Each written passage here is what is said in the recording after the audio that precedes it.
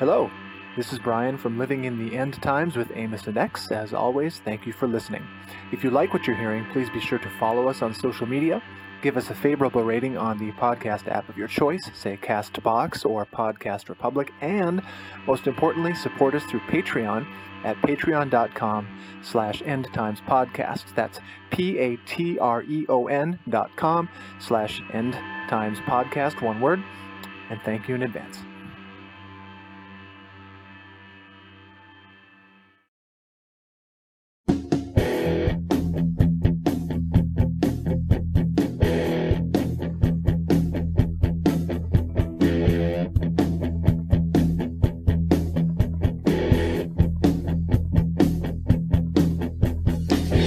Won't touch me 'cause I've got a misdirection.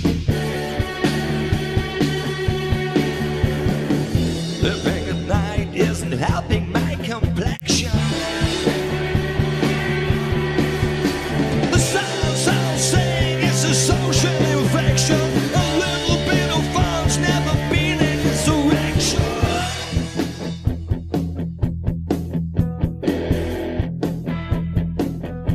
Well, some pants to fit. Now she just won't approve of my strange kind of wit.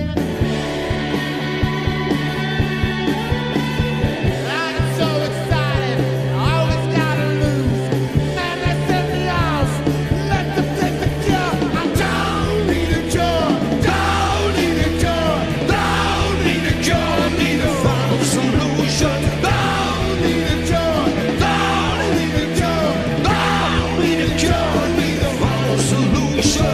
That was Trent Reznor, Peter Murphy, and TV on the Radio covering Peru's Final Solution. As we kick it off tonight, it's a good one to discuss the film at hand. A little long in the tooth, but you know the hype dying off never stopped us before. Right. Oppenheimer. So we'll deal with Barbie at a later date, probably. But 2023 does appear to be the year of communist film, which is not what I would have thought was going to happen with How to Blow Up a Pipe Bomb, as previously discussed. Oppenheimer. They cloned Tyrone, which is more radical in some ways than any of the other movies that I'm mentioning. And then probably Barbie. I saw something about how women are like getting out of toxic relationships after they see the movie because it like pills them. Like I taught one of my friends is she's like 26 and she said she was crying, and then we talked about, and which was surprising for her, not for me. I cried at the movies all the time, but I was like, we were talking about women's fashion or something, and I was like, I don't understand like there's no pockets in women's clothing. Like I understand the initial repressive side of it, but women's are responsible for like 75% of all clothing sales. So I just thought, like, from a capitalist perspective, if women want it, the market would respond. Right. And then I was describing how, like, you know, when I was talking about this, like, I'm not surprised about the repression. I'm surprised about the lack of response, and articulating some other thoughts I had not having seen the film. And she was like, "You're like describing the plot of Barbie," and I was like, "That's interesting because Greta Gerwig, who wrote and directed it, she's talked about having professors in college who are like Lacanians, and there's a movie that she's involved with where, God, who is it? It's like Ethan Hawke plays this like Zizekian professor. Like it's kind of just like a romantic comedy dramedy thing. But I mean, independent of all that, Greta cracked the fucking code. I mean, $1 billion off of a movie about toys that's pissing off everybody. Even Bill Maher was like, "This is preachy bullshit." It's like, if you're pissing off Bill Maher, you're a friend of mine. So like likely to fit in this pantheon of communist film in 2023, but I don't know how. Oh yeah, just maybe as an aperitif, since we've both seen Asteroid City, like Zizek's made this observation that often like two movies will come out the same year and they're sort of like the obverse of each other. Like one's like progressive or communist and one isn't. So like when, for example, when the big serious costume drama Lincoln came out, I think that was a Spielberg movie. Like that was the sort of stale reactionary one. But Abraham Lincoln Vampire Slayer was like the radical one, and it really is. It's like that one's about class war, and it's really good actually. Even though obviously it sounds like this schlocky bullshit, which maybe the novel was. I don't know, but and on that note, didn't 7 Years a Slave come out same time as Django? Yeah, 12 Years a Slave. Or that's what it is. Yeah, same year as Django. But more. Which, yeah, and Django's obviously the more glorious one. But also, so paradoxically, along those lines, the year Birth of a Nation came out, the new one about Nat Turner, which I could tell was going to be shitty. Like, and I didn't watch it, so I can't, go very far. But the same year, the Matthew McConaughey film Free State of Jones came out, and that is one of the most radical things I've ever seen. So that was about this basically breakaway state during the Civil War in the swamps of Alabama with like freed slaves and poor whites, and he was trying to unify people like under this flag of like actual liberation. And in the process, he was like negotiating with who was the Northern general, whatever. He was trying to get them to send a division of troops to him, but they wouldn't do it. I think because probably there was too much of a risk that they would be uncontrollable after the war. And when I say that movie was radical, I mean like I can't even say the words, but like McConaughey gives this sort of sermon to these reactionary whites who are, they were there, but they were sort of, some of them didn't want to like fight with blacks. And he was calling the whites. He's like, we're all N-words. And it's like, holy fuck. Like try to imagine trying to make that movie now. I mean, impossible. So, and what he meant is like in a universal sense, like in the, Haitian revolution sort of way, like we're all the proles, like, so shut the fuck up. He was like telling them to like, you're not better than these people. You're probably worse. And so, let me think, there's other examples like this year, the big one, besides what we're about to talk about is the Sound of Freedom, which is, this Jim Caviezel like reactionary nightmare, that I went to with friend of the pod, Scott, because I thought it was going to be this crazy Q stuff, because that Jim Caviezel guy is like a legitimately mentally ill person. Like just hearing him talk, you can tell. But that movie sucked so bad because it wasn't Q crazy. It was a fucking ICE agent, a good guy ICE agent who went to Central America and like literally to quote fight child trafficking, started a child trafficking ring to supposedly entrap the enemies. And then there's like, it's just terribly boring. The problem with the movie is it sucks. And also, but the sort of like paramount ideological fantasy in that film is the idea that ICE agents want to stop human trafficking when they're the ones who literally are doing it. And just to be totally clear, ICE is a subdivision of DHS and Border Patrol. ICE is literally a Gestapo hit squad that goes and kidnaps people out of their home, immigrants out of their homes, and puts them in cages where they get sexually assaulted by Border Patrol agents and prison guards, and then get trafficked, I'm sure, after that. So it's just Delulu, as the kids say. But, as the kids with mustaches say. Yeah, but at the same moment, another movie came out that was like had lower production value to some degree, called God is a Bullet.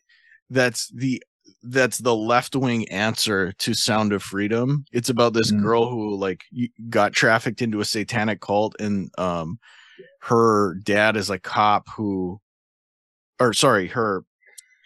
this cop gets involved with her because his daughter gets kidnapped, and so they go like fucking, and this I guess is based on a true story. Like they go to like rescue her and end up in all these like gunfights. It's fucking awesome. Like it's just a great movie, but like it's also like pretty left wing. It's got Mikia Monroe, who is I've written about in a potential book project. Like she's one of these figures of like one of these revolutionary subjects, like in like every movie she's in. So anyway, so like this repeatedly happens seemingly by chance, but who knows? And so Asteroid City is sort of like the reactionary liberal version of Oppenheimer, where I mean, I don't even know I don't think the movie has a premise really. It's just like, as Scott pointed out, like at first he thought maybe it was Schwartzman's character was playing like Scorsese in the 70s, but he's like, no, it's Coppola.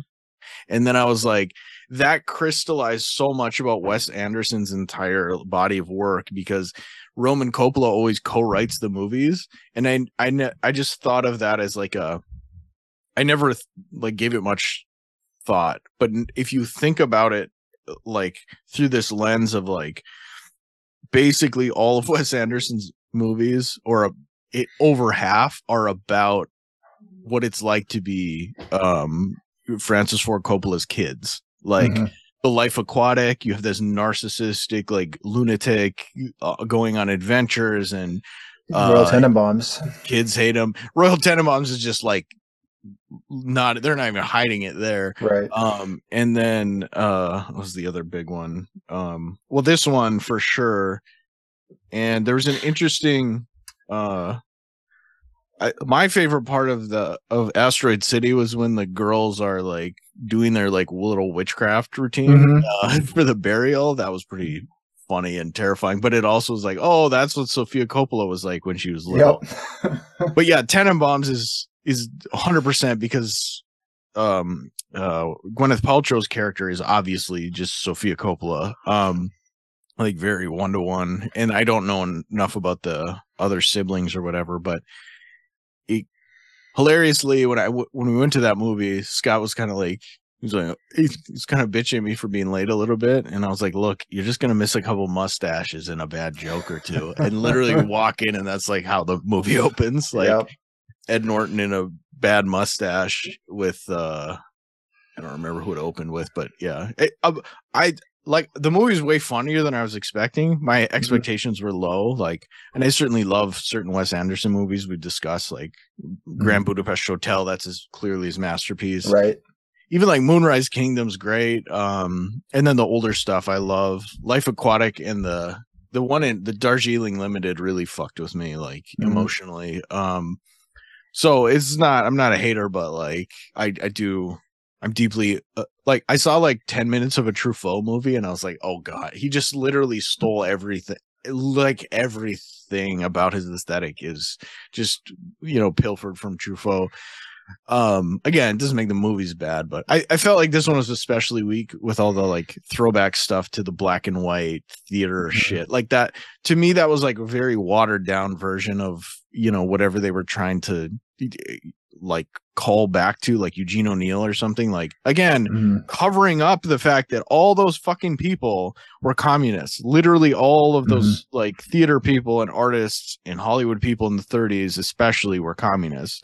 And that's why with Astro and why am I saying it's like the sort of reactionary double of Oppenheimer? Because it takes place like adjacent to the Trinity test site, or like that's kind of the hint or whatever, and then an alien comes and like no one cares. That was interesting given our current moment, because that's what's happening. We're getting official disclosure that like there's non-human being entities and non-human tech that the government has, but it's no one cares. And I think the reason people don't care, number one, is they're starving, but the other reason is they simply I think this is a scam. This round of disclosures is like bullshit. And why do I say that? Because it's fucking boring. Because like it's not scary or exciting.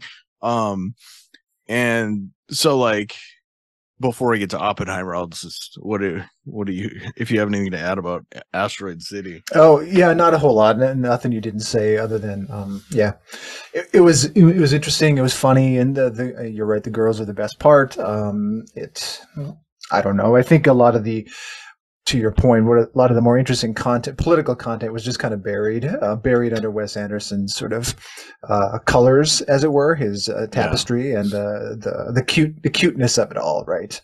So, which is fine, and maybe that's one way to get a certain audience exposed to that sort of content. But again, it's just too far buried if it's there at all. The leftism and the communist, playwrights and so on to have much of an impact. So it was okay, but just didn't do it for me. Right. So, yeah. So moving on to Oppenheimer, like my overall. So we should preface this a little bit. Like Paul Schrader said, this is the greatest film of the 21st century. That was sort of like ringing in my ears the whole time. Just especially coming from him. Like obviously this is a Paul Schrader podcast, so like that was really.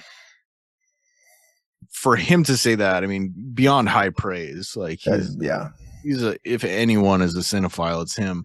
Big deal. Yeah.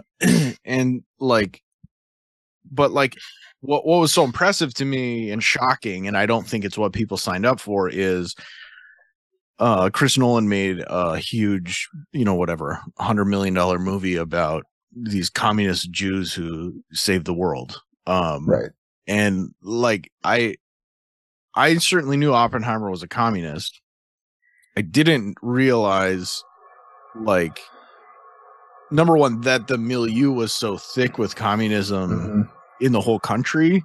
I mean, I knew that in a way, but like the way the left approaches that generally is like they talk about how big the Communist Party was. It's like 1 million people. So then what do you think? You think, oh, it's like workers or whatever.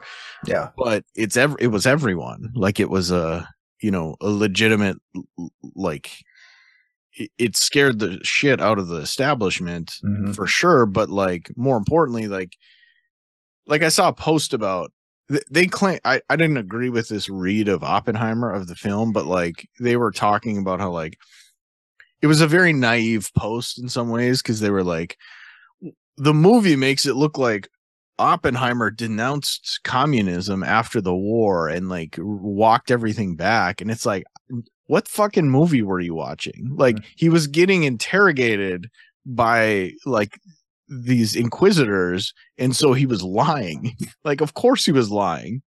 I mean, that was just the most bizarre take ever, but the good content in it was just like Oppenheimer was more actively involved with like organizing certain like committees within the Communist Party than was on paper.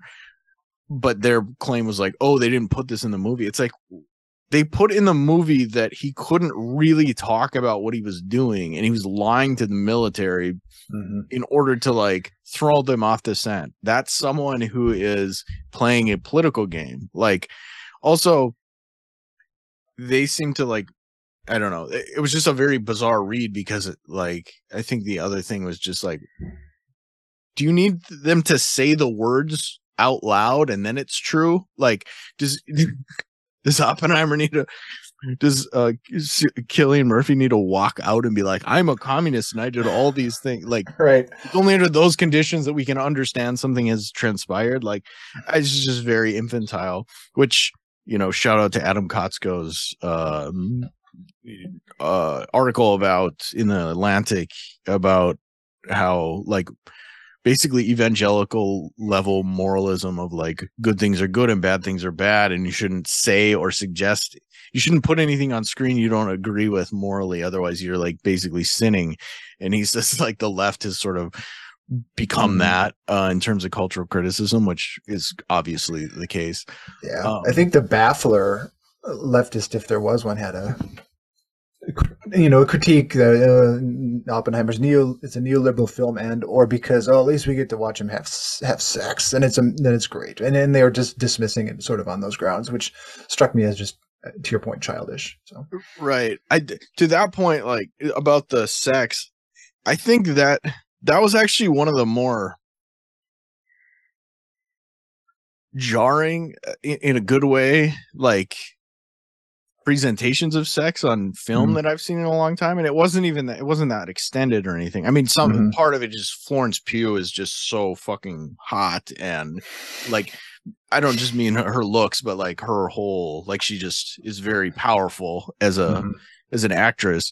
There was a meme that was like, or a tweet that was like, yeah, me and my dad just left Oppenheimer. As soon as me and my boomer dad just left Oppenheimer. As soon as Florence Pugh was topless, he, like, super loud, was like, "Uh-oh," in the theater, which is awesome. But like, I also think, which is very telling, that was the first sex scene, like actual sex scene in a Nolan film. The only other one that I can think of is there was sort of a hint at sex in Dark Knight Rises, but the Batman movies have hints of eroticism, but like, they don't show anything, and that, to me, I don't know, it's almost like Nolan somehow is getting less reactionary over time, which is kind of impressive, or very impressive. But like, I think just staging I think it is, like, at a formal level, incredibly radical in this country, given our former Cold War history and the current Cold War that's going on now, that they're trying to restart. Thankfully, it's not going very well at the level of like propaganda, but nonetheless, to have like hot actresses play communists, and they're not morons or what, they're not cartoonish, and having all these like high level scientists played by all these, again, A-list actors, unapologetically being Jewish communists who are, I was saying off mic, like, one of the really nice things that this clarified for me, because I'd never really thought of this anti-Semitic angle, but like, I was like, it would be such easy target practice for the right to be like, oh, look, these sinister Jews built the bomb, so they're responsible for like our coming annihilation. And then I was like, so why haven't they done it? And the reason is because then they would have to admit that the Jews were the smartest people in the world and the only ones who could build this shit. And they can't do that. You can't give up that much ground. So like, I mean, even for Nolan to be that, not anti-Semitic, like in the other way, anti-Semitic in this really, triumphant way, that was shocking to me. And I was, glad to see it.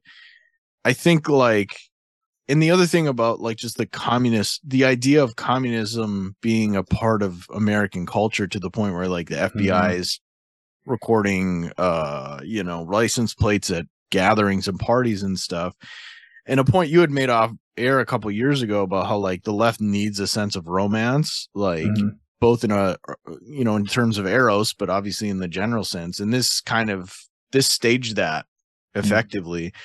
And it, I don't know enough about the historical details of like what went on in the era, but that's not really what we're talking about. But I will say, like, it was nice that staged suicide of Florence Pugh was at least suggested to have been staged, rather than just very obviously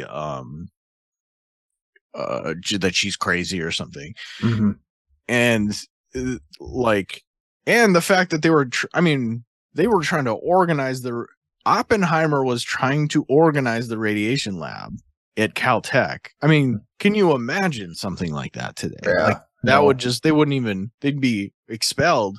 Not even among, like, English departments. Right. The people who read Marx in class, they can't even get their shit together. There's just no whatever, the conditions of hope just aren't there. And so yeah, like that, just for me, like that on its face is like the most important thing that happened, is that I'm sitting in a theater full of people, full 20 to 25-year-olds watching this movie that's like about communist Jews saving the world. That's incredible. Like I'll take it. And you know, just as a movie, obviously, like, to be able to dramatize like a bunch of nerds doing science is challenging. I mean, it is. Right.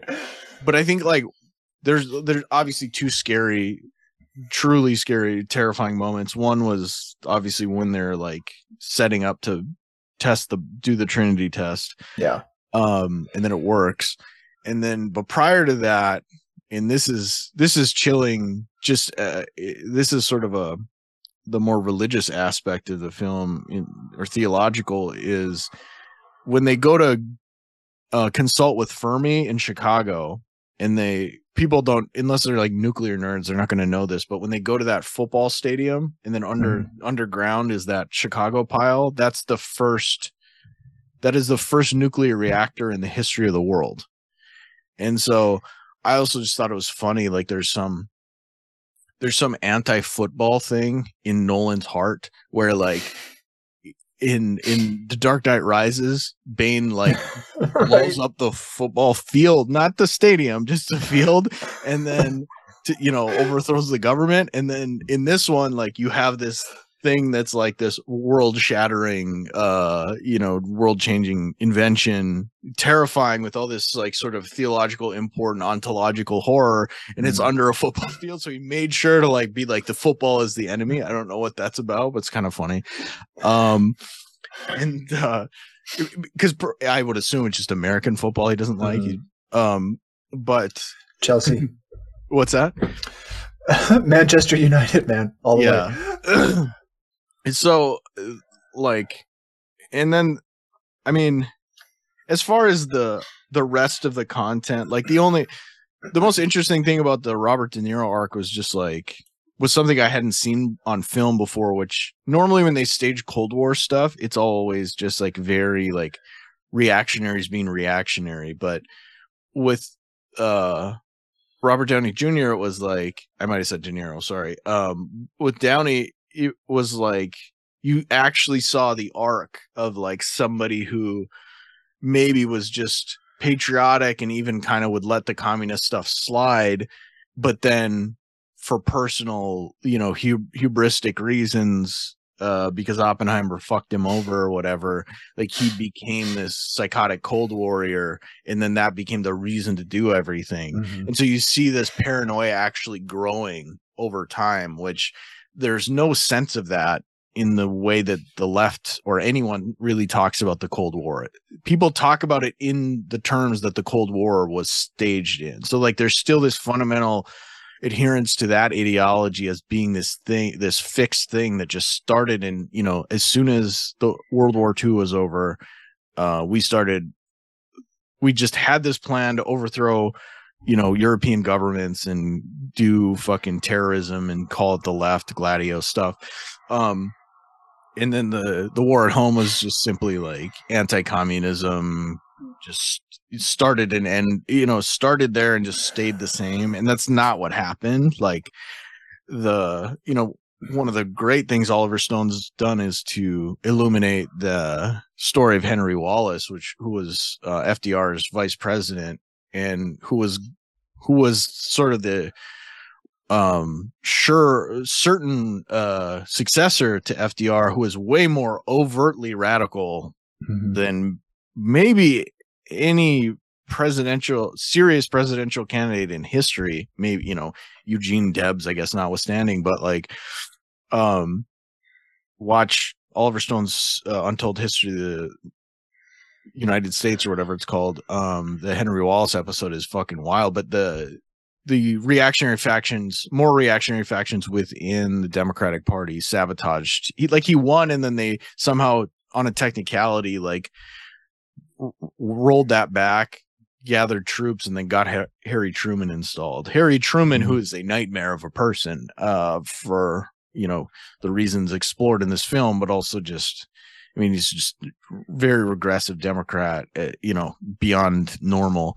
And so like that, I think, is something, that's very opaque. The idea of what the Cold War was like and how it played out and why.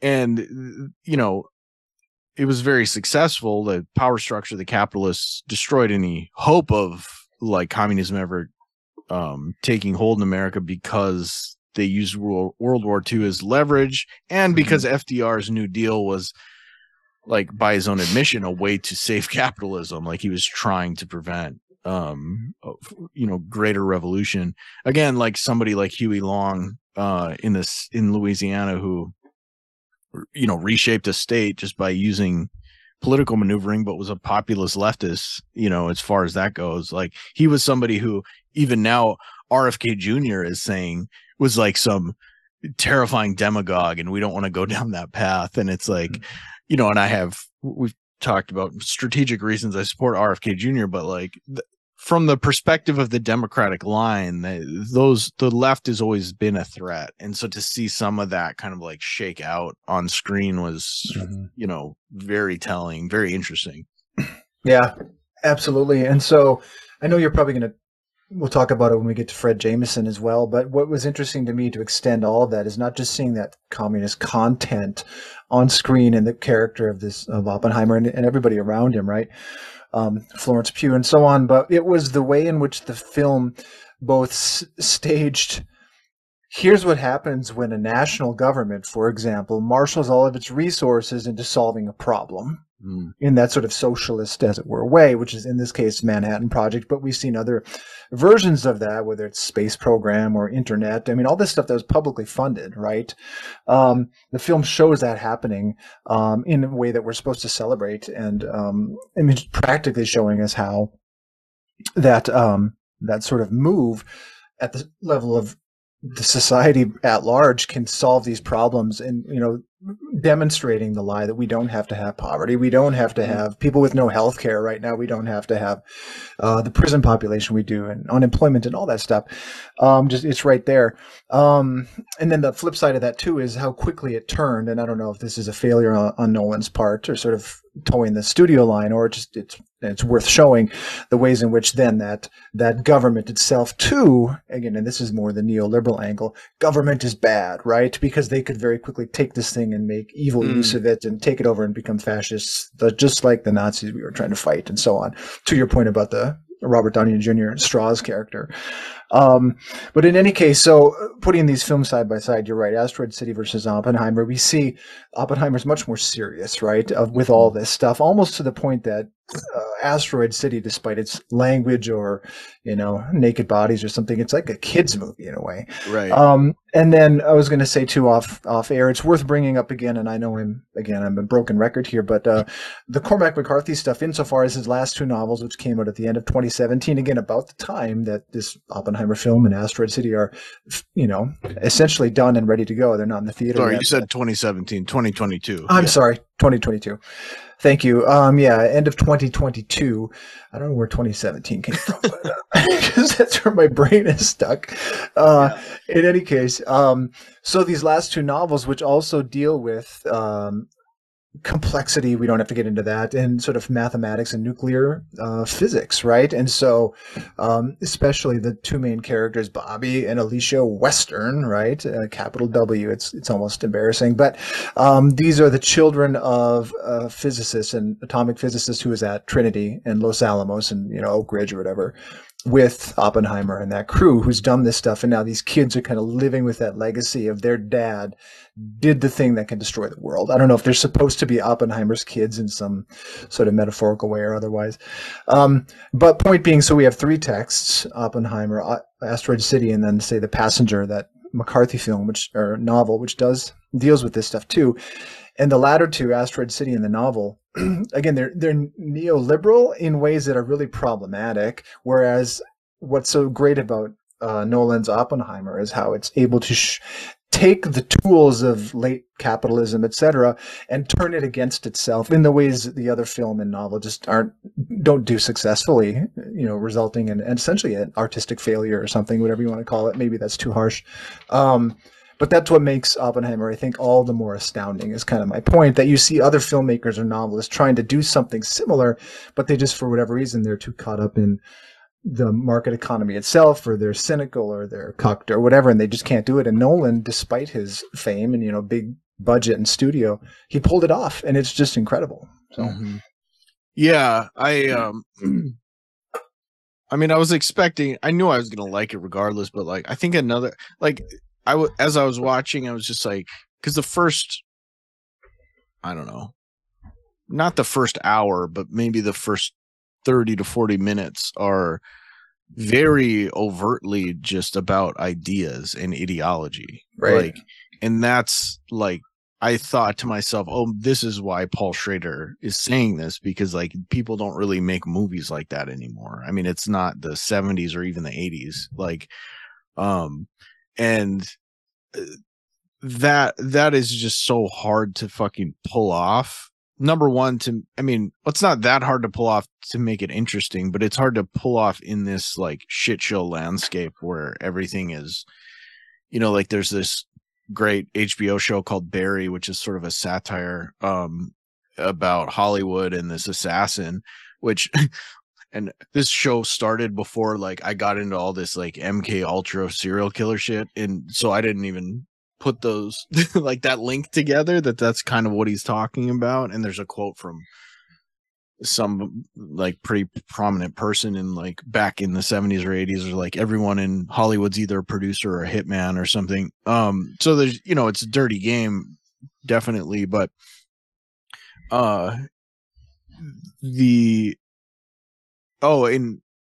in Barry, like his love interest, it's about this assassin who's hiding out. He's like a mercenary basically, and he kills people, and he'd been to war and everything, but he's trying to like break out of it. And the clumsy way he approaches this is he ends up in an acting class, and so he's with all these people with all these like crazy narcissistic personalities and shit, and he ends up getting cast in like pretty big shit without trying. And everyone else is, his girlfriend, everyone's like super pissed off. Like, how the fuck I've been trying to do this for years. And he's just like kind of cluelessly bumbling around. But eventually his girlfriend gets a show made, and it's this very personal show about her abuse history and all this stuff. And they film it, everything. And then she has to have a meeting with the streaming service, and they're like, yeah, the algorithm thinks this isn't going to work, so we're just going to can it. And it's like, and she like loses her mind and like all this stuff. And so I'm just bringing that up for context, because like that's how it works now. I think that's a little extreme. Like they'll put out anything basically, unless it's Batwoman, because they think it's going to ruin everyone's career. But like they'll just bury it somewhere. They just won't promote stuff, but they'll put it out. But like when it comes to these big budget Hollywood movies, I mean, there's so few of them now. Like to get this made is crazy, given the content, and that this does feel like one of those, like my Letterboxd review for They Clone Tyrone was just like, this is a throwback to when they used to make good movies. Like that's what Oppenheimer is like. And it has that,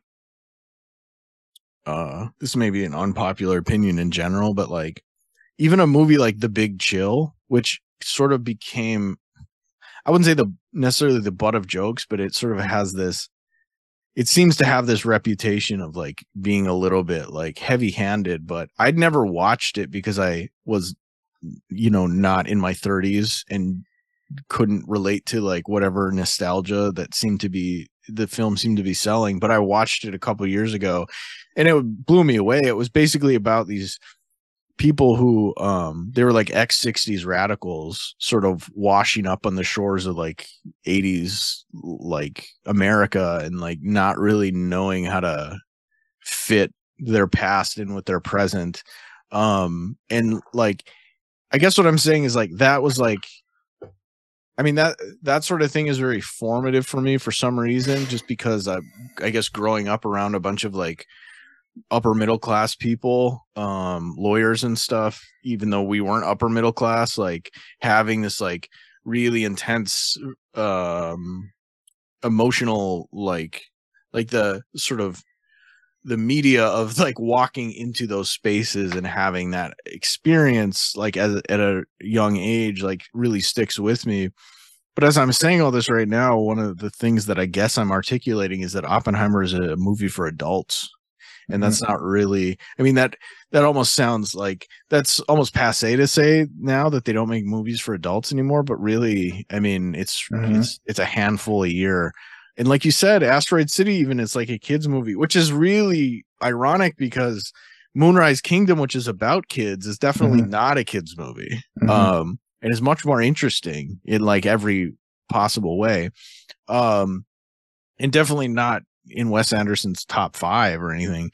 And so like, I think that's sort of the tragedy of this is, or triumph in its own, the fact that he got it made and it made money. And that seems to be what Barbie is about too, as a phenomena, is like, oh, you can actually deal with ideology and it'll make not just its money back, but it's going to make it's going 10x or whatever. Like that's a good sign. I think hopefully means people are kind of sick of being pandered to in this really like transparently stupid way.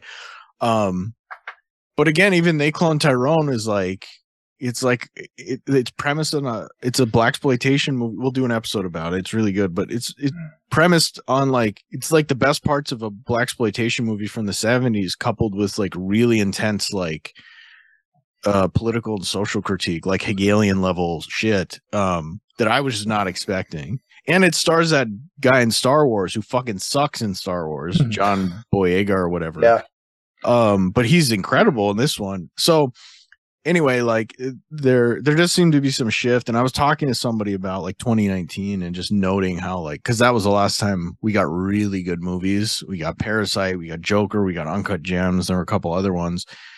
And they were pointing out that right in that period, right before the plague, we were like ripe for social disruption. And then the plague happened. So again, probably not coincidental.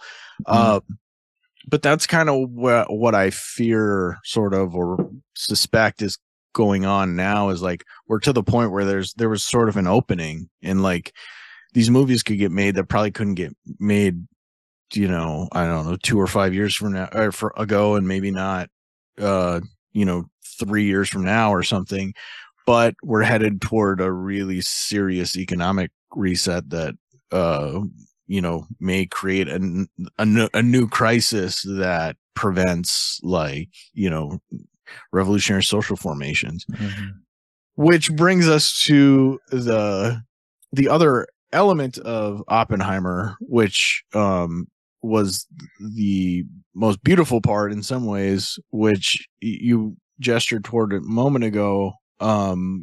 Fred Jameson wrote an essay / I guess position paper. It's longer, it's like 90 pages, and then there's a book of responses to it, called In American Utopia, Dual Power in the Universal Army, wherein he, we'll get into some of the weeds around it, but basically he argues that like he's searching for already existing American institutions to be a site for revolutionary struggle. And the reason for this is based on the notion of dual power. So dual power is the idea that like, you take basically this is the reason that the Black Panthers were such a threat from the perspective of the power structure, where you create organizations that do the job that the state is supposed to do, but they do it better. And over time, that, this stuff that seems more like service based, but giving people material benefits, there's a tipping point or whatever. There's a crossover point where that becomes the site of power, like you create leverage that you can use against the state. And then and to take this to its revolutionary end, he notes that, like, yes, there will probably have to be a point of like actual violence to change for power to switch hands. But like, if it's strong enough, it almost, he doesn't say this, but my sense would be, if it's strong enough, that moment of violence is very brief and not really that significant because so much leverage has shifted. And as he's attempting, well, before I describe what he proposes, I'll just read a quote from this, so these are two quotes. This is then the situation which the old social democratic and liberal parties may still be said to have a function. They can serve as vehicles and platforms for some renewed public legitimation of hitherto repressed and stigmatized transformational policies. So he's saying, like, you can utilize in the process of this transitional program, I guess, you can utilize existing political parties to push an agenda. But they're not going to be the ones who institute like a utopia.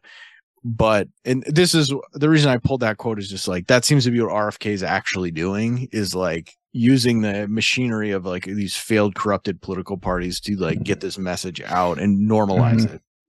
And then this next quote: this is, of course, a matter of collective rather than individual rhetoric, with its own intricacies and technological and collective novelties. Nor is it the place to explore them, but surely the most important achievement of any such exercise in discursive struggle. So he's talking about like creating utopias, like theoretically, is the rehabilitation of nationalization, and behind that the replacement of the universally detested target of, quote, big government, to your earlier point, with the more stirring realities of collective commitment. It is a rehabilitation as well of that even more viscerally repugnant social entity called, quote, bureaucracy, by way of a historical reminder of the glorious roles that social stratum has played in the greater literacy campaigns and the struggles for unionization. When the commitment of teachers to the displacement of superstition-ridden clerical schools in the France of the early Third Republic, or the self-sacrifice of socialist doctors in the first days of the National Health Services in Britain and in Canada. In short, some welcome renewal of an acknowledgement of the altruistic fervor and sacrifice, such as we witness historically in the movements of social workers through the ages. As for the themes to be floated and re-legitimized in this way, surely none is more actual than the nationalization of finance, of banks and insurance companies, and investment institutions of all kinds, even though more recently what has come to seem more immediately urgent, particularly in the era of climate change now upon us, is the wholesale seizure of all energy sources, the appropriation of the oil wells and the coal mines, and the destitution of the immense transnational companies that control them. This is not to neglect the other urgent issues confronting people on a daily basis, the need for draconian taxation of the great corporations, if not their outright appropriation, the gradual redistribution of wealth, not excluding the eventual abolition of inheritance as such, the establishment of a guaranteed annual minimum wage, the dissolution of NATO, popular control of the media, and the prohibition of the most noxious right-wing propaganda, universal Wi-Fi, the abolition of tuition, and the reconstruction of free and universal public education, including substantial reinvestment in teachers' salaries, free healthcare, full employment, and so on and so forth, in no particular order. Okay. So now, as I read that, about maybe not half of those, but a third of those are things Trump tried to do. He tried to nationalize the internet. He proposed Medicare for all as just a solution to this like shit show, just on its face. He definitely wants a dissolution of NATO.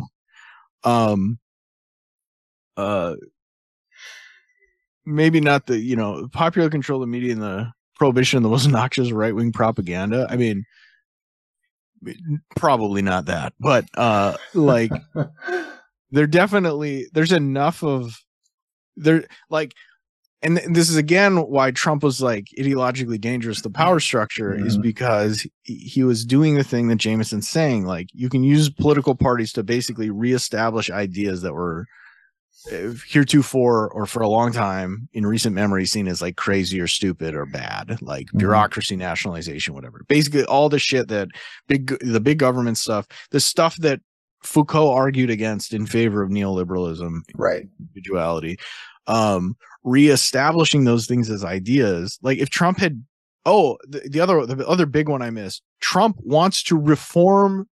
He wants tuition reform. He wants colleges to be to have tuition caps and pull the numbers down so people can actually afford to go there, as well as fund like trade schools and stuff. Like, how is that not a left-wing position? I mean, I don't even mean 5 years ago. I mean now. And so like there's a reason they're trying to fucking lock him up. Like he can't be allowed to do this. And so like that's obviously the paradoxical horror of our moment, is like the only people really on the side of the communists are these like reactionary right-wing figures, because they're the only ones who have the freedom to say it. And so, RFK notwithstanding, but Jesus Christ, his comments on Israel, some of the most terrifying things I've ever heard. This is a big goddamn problem. I mean, Max Blumenthal does this whole takedown of every point that he says, but I mean, he's just repeating like psychotic Zionist lies, like true, like shit show, but that's for another day. The point being like the notion of, and I'm not saying Trump has communist aims. I'm just saying he seems to, at a formal level, be the only communist we got. Right. Yeah. As we've said many times, but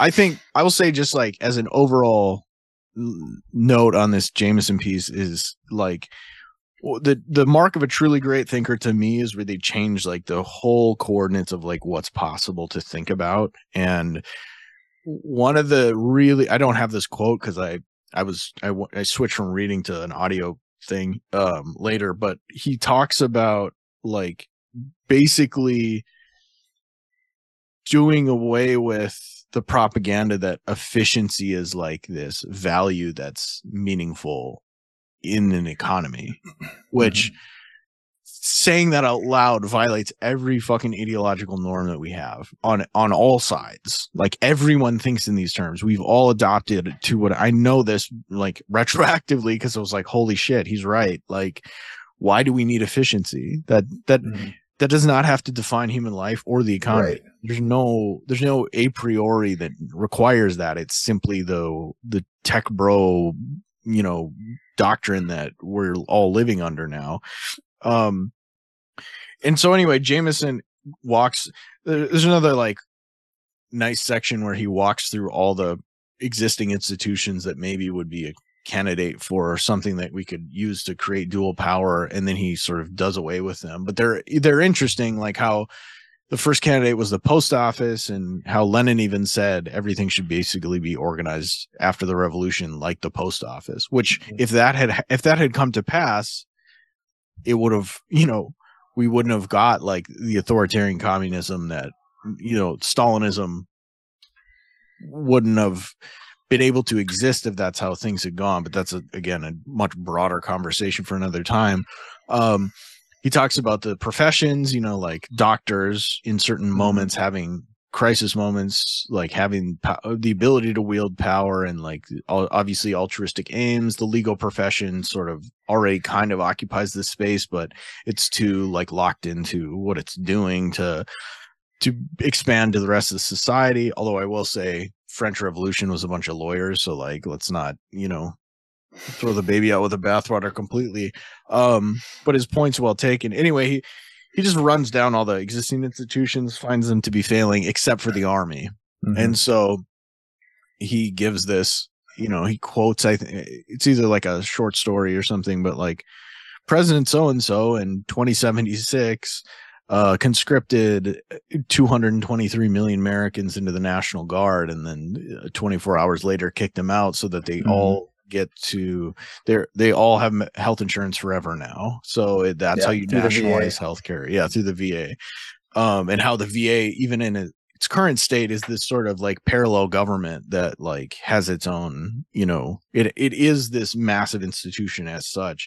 And so he's saying draft everyone because number one, our ability to fight wars will be gone because everyone won't be in shape, and like we'll have all these problems that need to be like dealt with, like personal problems and health problems and so on. And so like we'll cease to be an imperial, the imperial capacity will go away. And like he goes into great detail about like how to solve actual problems of utopias. Oh, another really important thing about when he's talking about utopian thinking is like we need to eventually do away with political thinking, because politics asks questions like, what do we want to do? It's problem based, and like in terms of like, or solution based, in the sense of like, we identify a problem and then we try to work within the available coordinates of the possible to quote solve it. And so that's always like inherently restrictive, which is why if you try to talk about politics in a broader sense with anybody who's actually involved with party politics, they're like the most boring idiots you've ever encountered. They literally can't think outside of it, and on the rare occasions they can, they just defer back to, well, this is the way it is. There are some exceptions on the right now. Actually, it's like there was a time when the left was like, again, the 70s, when the left actually kind of tried to take that seriously, like tried to get oh god, who was it, one of the Black Panthers, like either mayor, they're trying to get him elected as mayor of San Francisco or on the council or something. Obviously Harvey Milk was a radical, as far as that goes, and other, people like Shirley Chisholm trying to do stuff.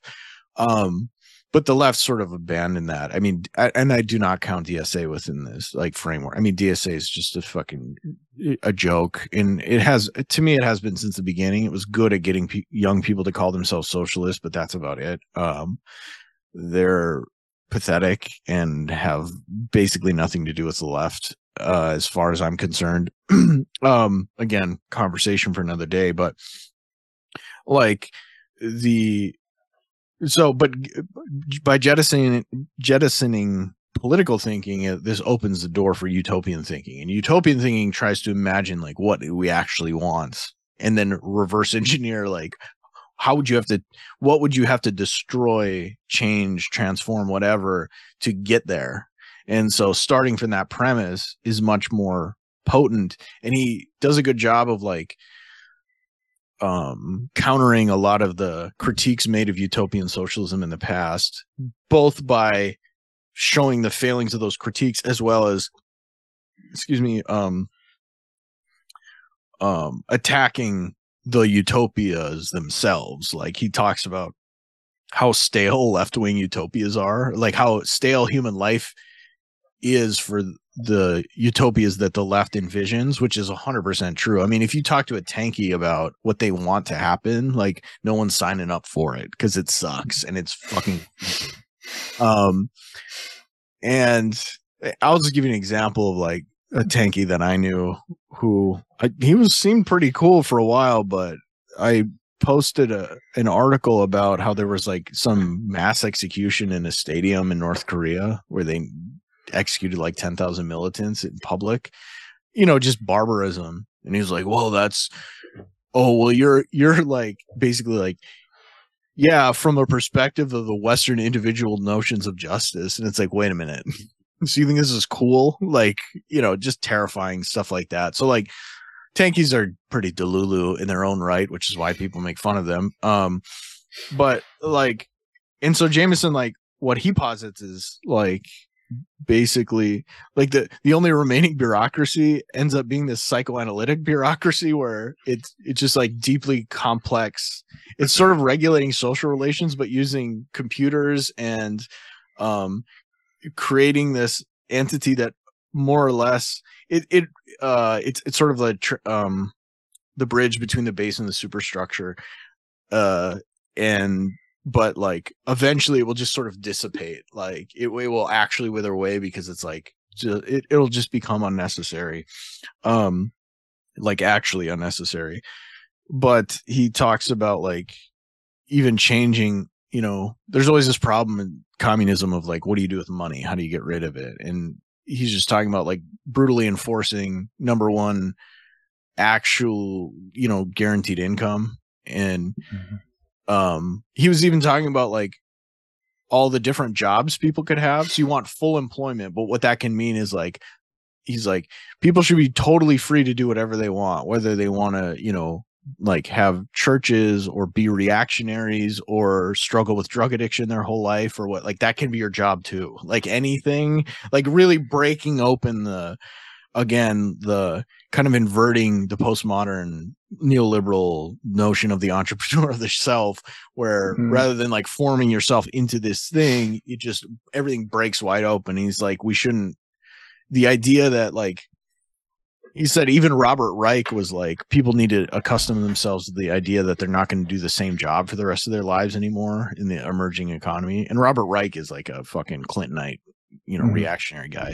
But Jameson was sort of taking that and running with it in the sense of like, he's like, and we could even do like, we should have people, you know, how do you deal with wealth disparities or whatever? What you do is you just have, you do like 5-year increments. So for 5 years, some people go live these very luxurious lives, and then 5 years later, they go and try to rebuild the slums and live it while living there until hopefully the slums are just no longer exist eventually because they've been, you know, rehabbed or whatever. And so like really taking all of our assumptions about what's sort of necessary and taken for granted and just doing away with them. And the army, like this universal army, has, you know, he doesn't go into a lot of detail about like the actual, like, you know, bureaucratic mechanisms. He just gives some broad strokes and suggests we should continue thinking through this. But, it was just very refreshing because the left has given up on all this stuff. Like it's very interesting that this was written in 2016 and that was sort of the last gasp of like, you know, any sort of sanity anywhere in the society. And not because of Trump, because of the reaction to Trump at first and then COVID, etc.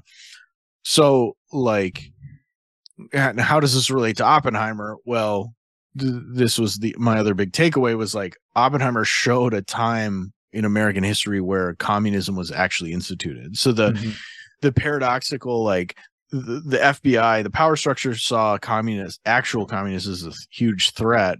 Meanwhile, they're doing communism directly. They're, you know, requisitioning scientists and having them live in a fake town with their families, trying to make them, drafting them literally, and then trying to make them wear the uniforms, but immediately they're like, fuck them, we're just going to wear whatever we want.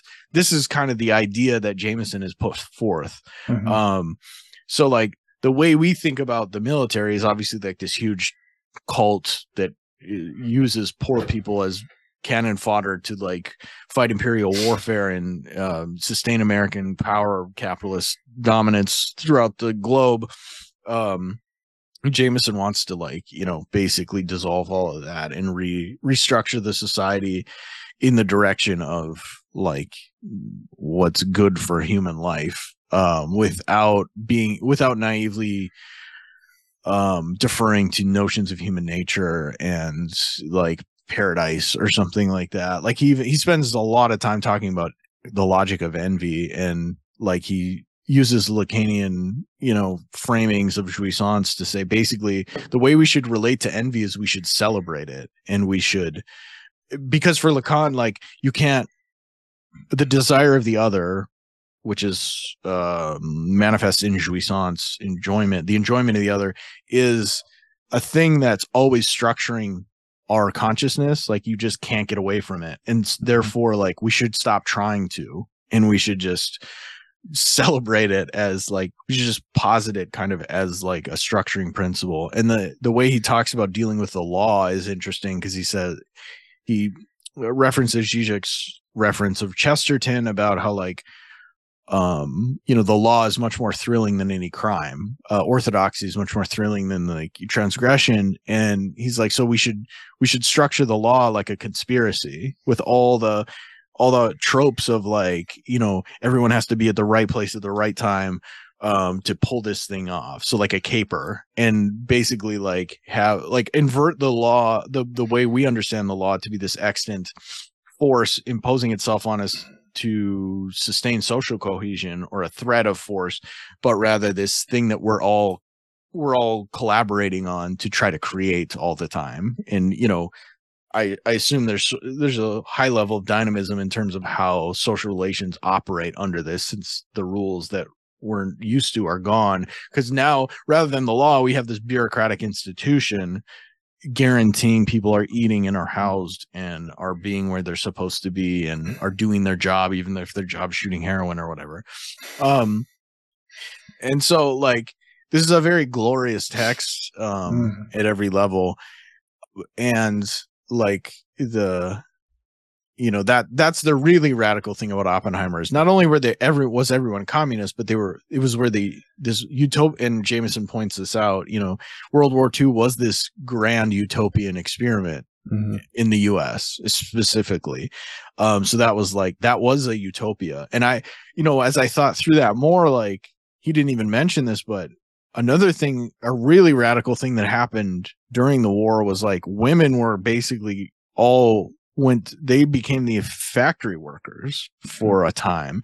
And like, I think the 50s and all that, like high domestic nuclear family shit was a reaction to the break in reality that happened in World War II, where it's like, oh, women can do all this shit too. Like, while men are off like fighting and dying or whatever. Like these rules aren't fucking real. I mean, what I would say is, what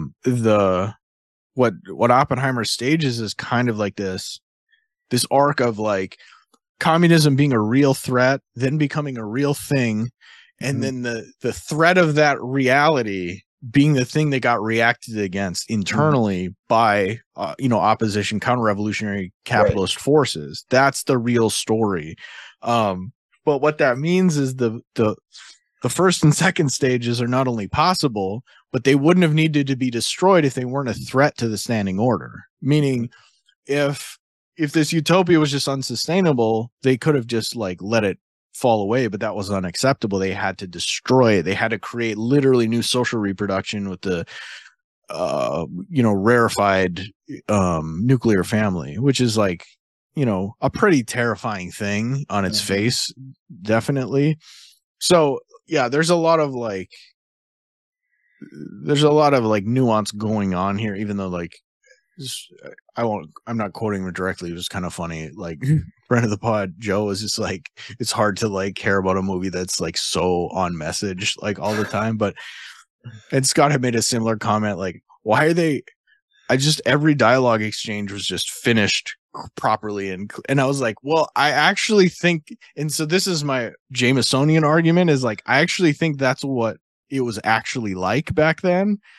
But that's because they had a cause that they were fighting for. Like, it wasn't just and this is the part that's totally lost on current, generations, myself included, but I only know it because I've tried to find out, alternatives or, things that have happened in the past. But like, Zizek spoke in defense of lost causes. When you have a,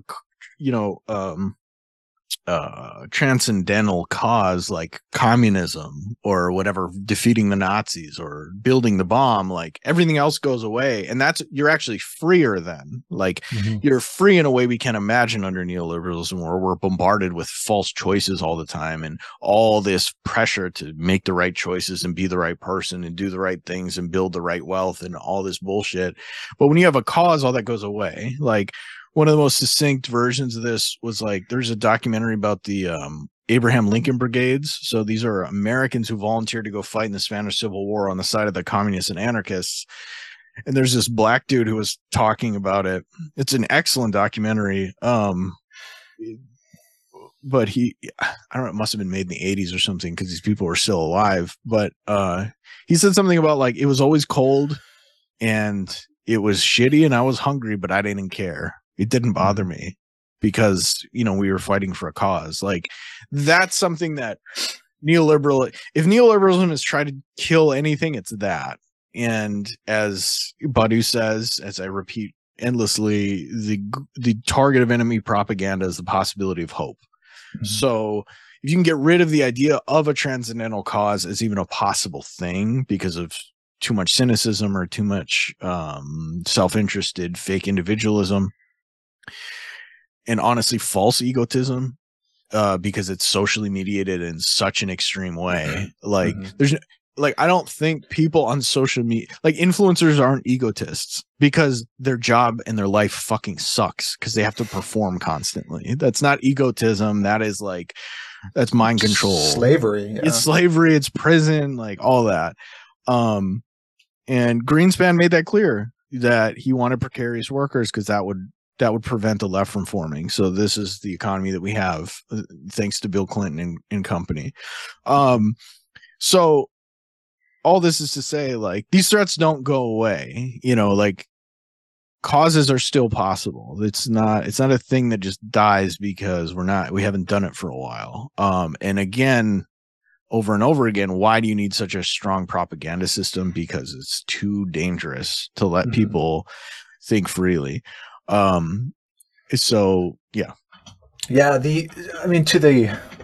To the Jameson point about the army as being the potential site for this utopia, I grasped onto that right away. And so thank you for directing my attention to that, because I'd been thinking about that for a long time. Part of me, jokes about Nixon being the last communist president notwithstanding, I'd thought about what I missed by not joining some sort of branch of the armed forces as a younger person. But it was very different back then, 20 years ago or whatever. But 30 years ago, I suppose. Geez, I'm old. But also,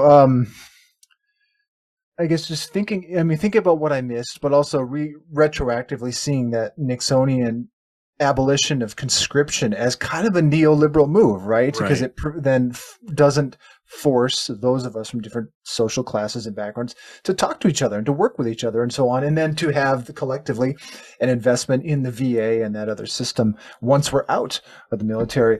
And I think Jameson is spot on here. And I thought about this in other ways too, because back when I used to teach a course on healthcare policy and I guess economics, as it were, at a university here, we would talk about how, hey, where did this universal healthcare thing come from? And we should think about that in the US. We do the history, and students are like, oh, Kaiser Wilhelm, right? In Germany, this autocrat, reactionary right-winger, dictator, who would send people to war. They'd get maimed and beat up. And he's like, I should probably come up with some sort of system that these guys and their families are taken care of. So thus, universal healthcare, right? From the right, to your point about Trump, as it coming from that source rather than the left, because the left doesn't seem capable of doing it. The right does, which is the irony. And I've been thinking about all these things for quite a long time. Again, just wondering, what did I miss by not being in the army? How come the best healthcare plans come from the far right, etc. And just thinking, like, Jameson's right. There's no reason other than, again, disciplinary neoliberal state why we couldn't do this sort of thing and provide all this stuff for everybody. And you're right, that's exactly what the film Oppenheimer shows, that again these other examples we pointed to don't, and it's just so inspiring in that way. And I haven't finished the Jameson essay, but I will.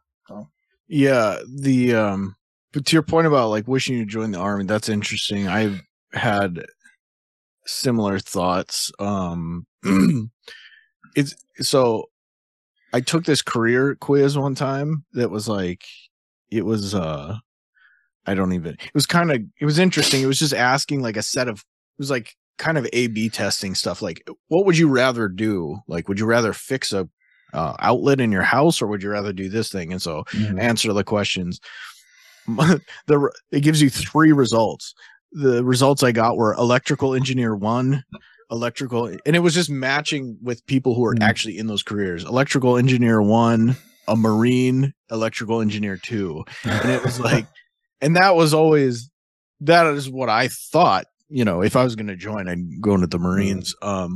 Now it's also interesting, this Jameson thing, because I'd read, I was familiar with his idea. He gave a lecture about this in like 2015 that I'd seen initially before the book came out.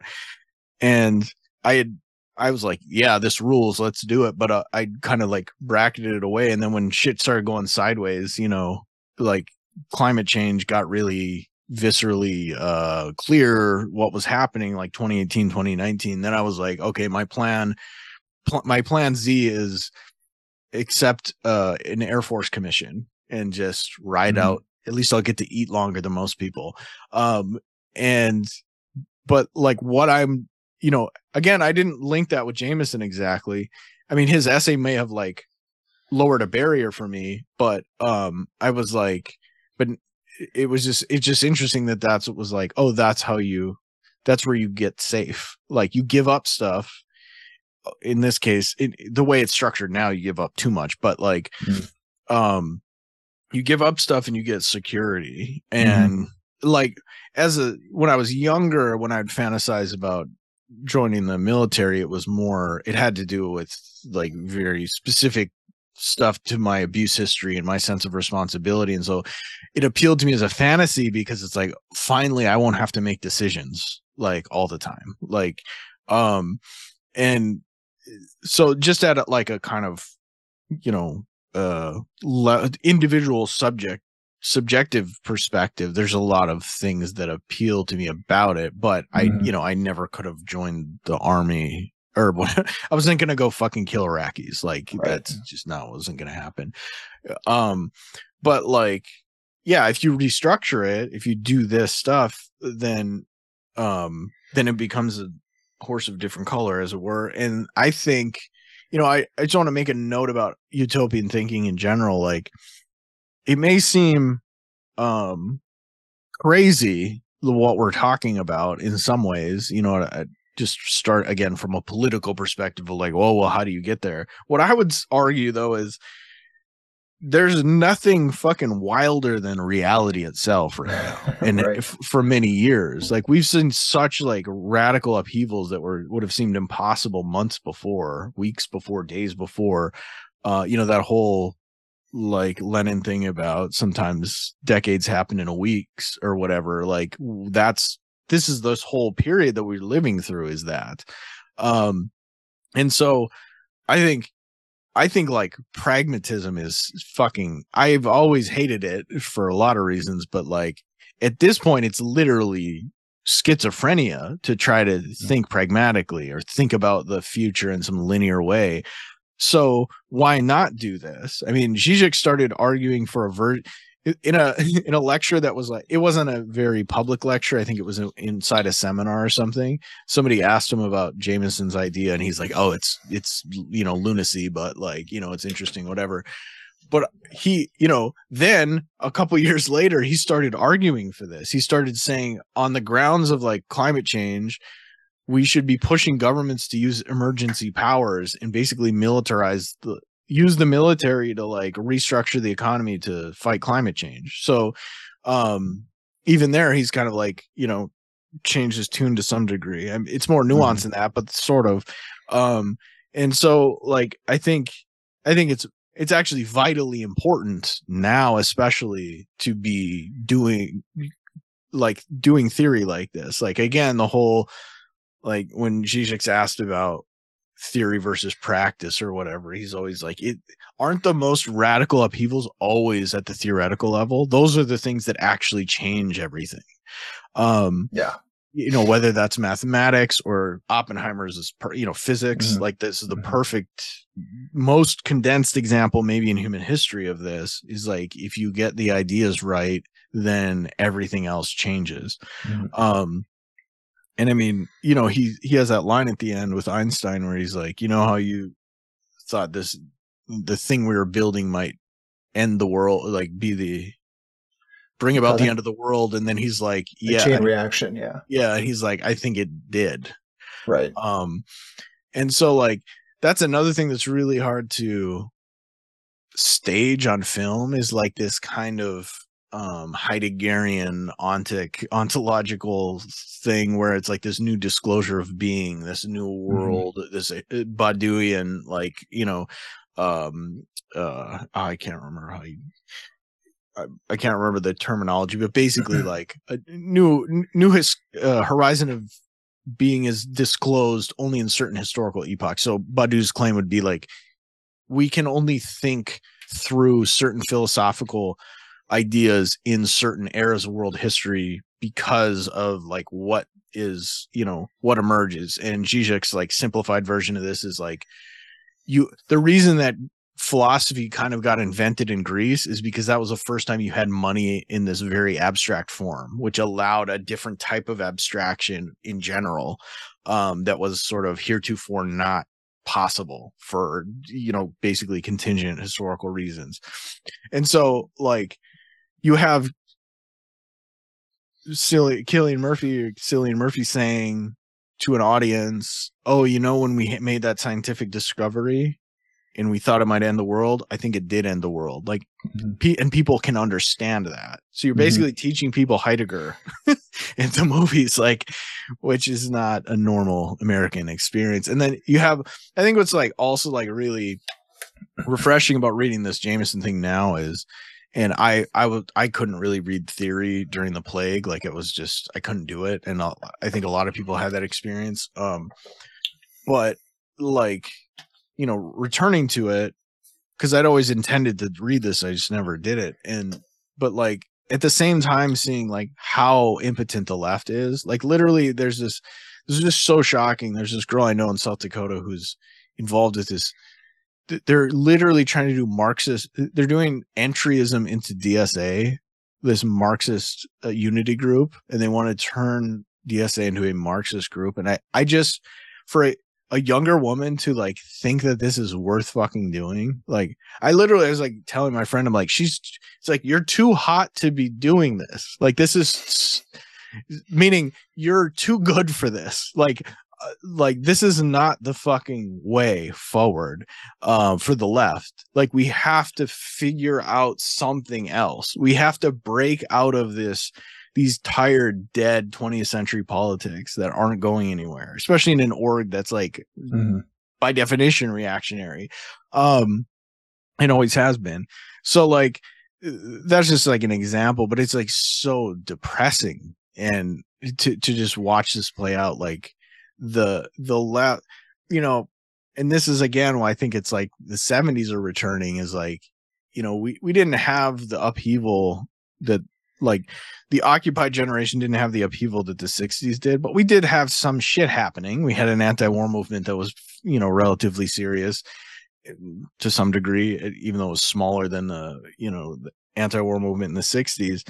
But like, you just have we had all this like political momentum and a sense of possibility and some danger and some, you know, some real shit happening. I mean, you know, Occupy happens, and then you have the Arab Spring, and then you have Wisconsin. All that stuff was happening.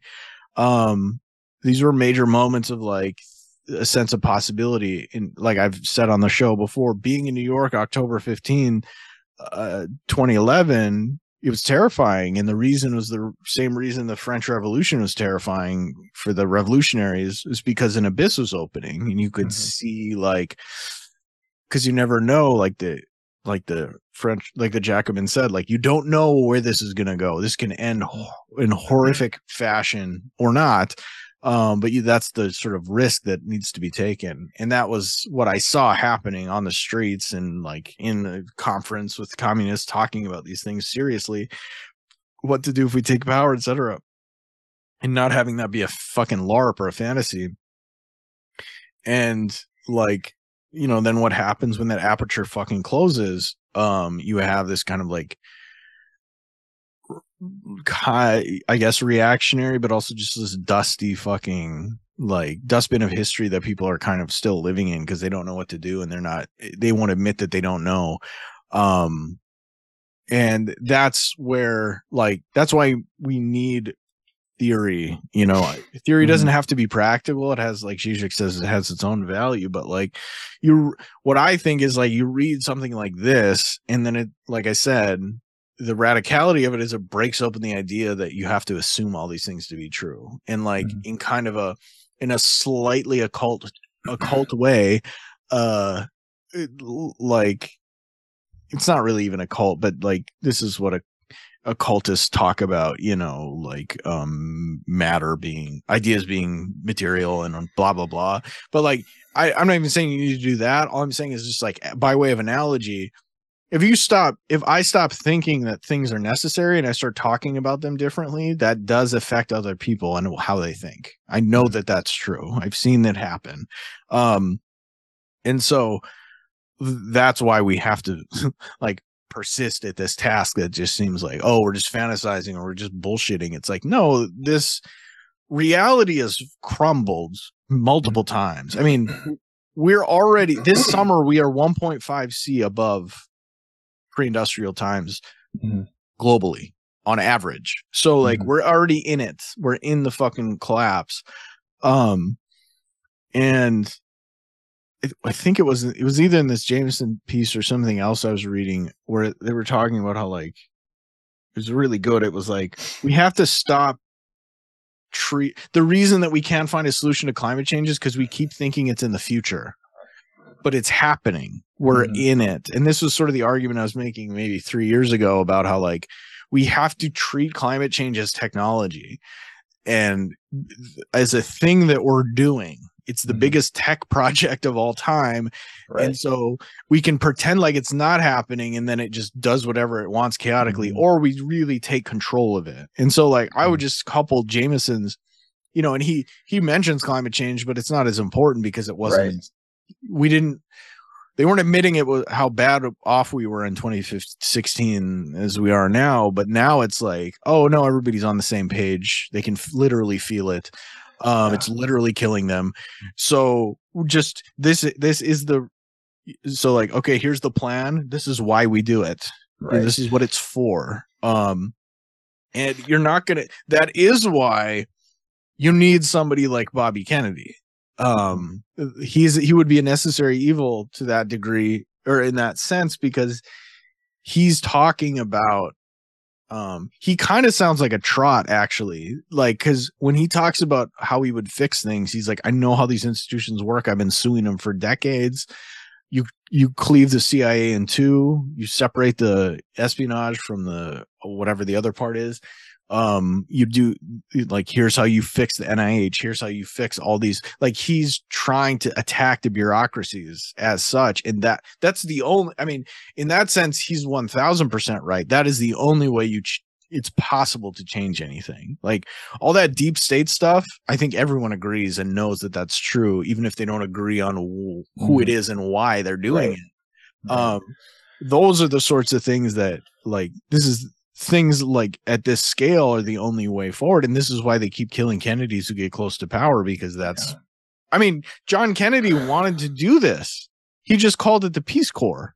Right. He said, we need to wind down American, military adventurism and just be an army for peace. Like Jameson's basically just being like the best boomer possible, literally. Yeah.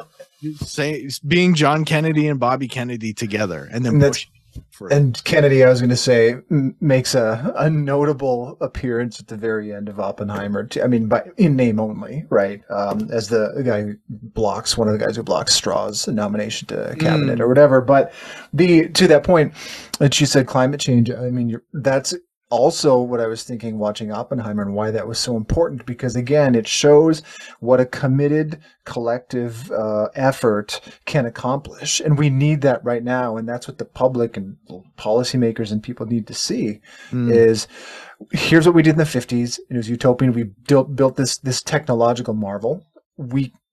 Evidence, proof that it happens. So we need that literally right now. We needed it yesterday for climate change. And I don't know if that's going to have any effect at the cultural level, but politics notwithstanding, just showing people how reality can change when the community itself and everybody works together in that utopian way. We could fix it, right?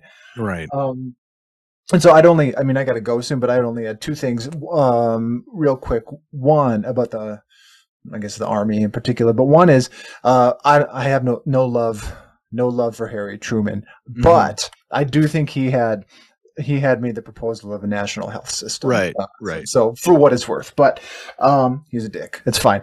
Yeah. But in terms of the Jameson stuff too, and then the Army as the sort of potential utopian space for everybody, and we all get housing, food, healthcare, etc.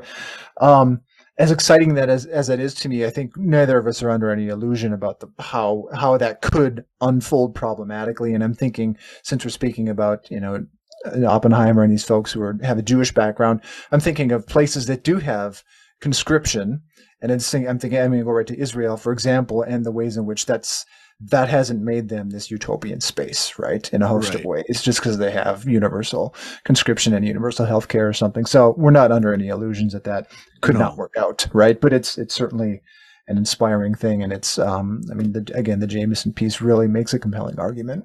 So. Well, Israel is very interesting in this context because they're literally like the opposite of what we're describing. But I would argue maybe that's also part of this reaction. And what I mean by that is like I was reading about the Israeli kibbutz system and, sent it to my friend who had been to Kurdistan, who's like totally, has lived in a society before, unlike myself. Well, I was alive while there was still part of a society in like the early 80s, but then it's gone. Right. But like the kibbutz system was wild. I mean, as far as how radical a lot of it is. And like, all our, the millennial comedy people like Seth Rogen, his parents were socialist Israelis who lived on a kibbutz, there's echoes of these things even in like who we are now or whatever. And so as a culture, in general in America, not specific to Israelis or Jews or whatever, but like creating this hyper psychotic reactionary state like Israel, which is like, almost unreal, and how terrifying the repression is and how like detailed it is and bureaucratic. What was I going to say? Well, yeah, it's just the kibbutzes were, you read about what they were like initially, and they were similar in spirit, at least, to what Jameson's describing, although they relied on too much social uniformity to like sustain the cohesion, which is not what he's talking about at all. But yeah, well, I'm not under any illusions that it can't go sideways, but I will say that, I'll be interested in what you think as you finish the essay, because he does go into pretty significant detail about how to attempt to prevent a lot of those problems in practice. But as far as, and then the Harry Truman universal healthcare thing, I was thinking about that as I was talking shit about him, but it is true, give the devil his due. But I'll say too, like, if this seems too crazy to make happen, I would just add that like the British healthcare system NHS was developed by Welsh union members who just created healthcare collectives and then pushed it all through the UK until everyone demanded it. So these are things, anything can happen, everything's always wide open. And to that end, like it may be instructive to get a sense of like, well, can we point to any examples of dual power? Jameson immediately points to the Black Panther Party, who did free breakfast, free lunch programs for kids, was trying to move into free clinics, and then everybody got locked up and killed or exiled or whatever, co-opted. Angela Davis. And so, but as we were preparing for this, we found out that Taylor Swift, in her Eras tour, which God knows how much money she made, but she gave $55 million in bonuses to her crew.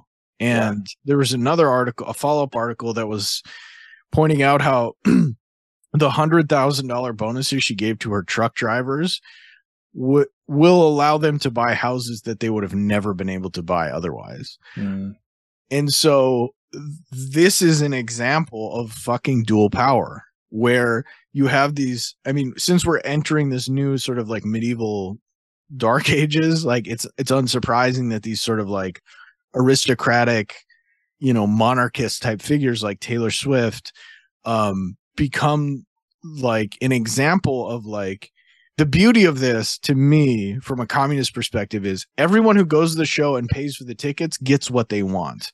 Like my friend went to a show and she came back and she was glowing. I've never seen her that happy in my life.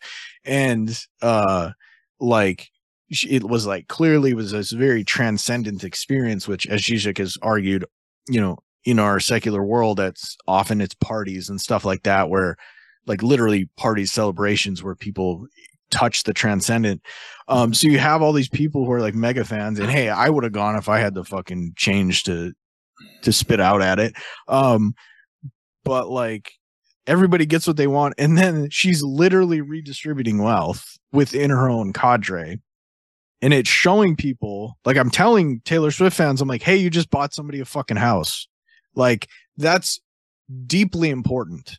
Like it's hard to, you know, there's all these mutual aid things that I see on Facebook all the time, and that's cool. I'm glad people can get their rent paid for, but it's just, I mean, it's very much triage and it's not at scale. But you have something like this, or like relatedly, in Beyonce's tour, she paid $100,000 so the trains would run an hour longer so her fans could get home after the show. So like we have this actual shift in power, like, or at least the, you know, the buds of it, like the beginnings of it, the seedlings of it, like Jameson's Seeds of Time book, about utopias. Like these things are possible and they're happening. I'm not saying Taylor Swift's going to like save the world. I'm saying this proves you can do these things and it's not hard and everybody still gets what they want. So like, and just incidentally, last night, Taylor Swift announced at the end of the Eras tour her 1989 reboot, Taylor's version. She re-records her records because the original record company like fucked her over or whatever. And I was taking a walk late at night after I had a pretty intense conversation with a fellow Taylor Swift acolyte, who I was helping work through some emotional stuff. And no joke, I'm walking in a part of town that there's nobody would be out at 2:00 in the morning. And this coven of witches walks down the street, middle of the street, singing Taylor Swift songs. And like, you see, you know, and then I was kind of ahead of them. And then at the end, one of them was like, hi, but I'm a, you know, man, I'm an honest man. I have a law in my heart. Like I know a siren when I hear one. So I just kept going. But like you know, there's been a lot of speculation about like, there's a moment in the Eras Tour show where these witches come out in cloaks and do a little thing. Like it has weird things, which I'm not like saying it's all sinister and dark, but it's just funny. But I did feel like a medieval traveler at that moment where you're just like encountering these like little clans of like witches or coven or whatever. So anyway, like I do think, and I think this Barbie movie as a phenomenon is like very significant because, you know, like I said at the beginning, like you have women getting out of toxic relationships because this movie is like showing them they have alternatives. These are not insignificant things, you know, and especially like if we're moving and I always have been, but like if we're willing to move in the direction of utopian thinking, I think we have to, you know, start with like little whatever hints we see, you know, letters from the future that are in the present now. Because there's no the idea, even the notion of the possible has been radically shattered in a negative way. So it's like, well, if nothing is possible that we were promised, then why shouldn't things that we were told are impossible be all the more possible for that very reason? So we may be at some sort of breaking point and it can go either way. But Jameson also points out how, this is the last note, like even the fantasy of either like a paradise on the one hand or just the dystopic like famine hellscape on the other, those are just a reified version of the class divide that already exists. Like the rich already have that paradise and all the power and control. Like there was that great SNL bit where Bill Gates was like, oh, I guess I'll go back to controlling the weather. Like, you know, these like uber rich people who are literally, as some have described them, a different species because they're so rich, not even that they're reptiles, which is another question. But then on the other, where is the famine and destruction? That's everyone else's life. That's the 99.999% of people or whatever who just can barely survive. And so like, the sense of possibility that we need to rekindle is mostly just a realist a realist assessment of the fact that like none of this is going anywhere that's sustainable. It's all going to shit, and it's dissolving in front of our eyes. So why not just say fuck it and assert something that's radically different, because it at least has the possibility of working for everyone rather than against us all.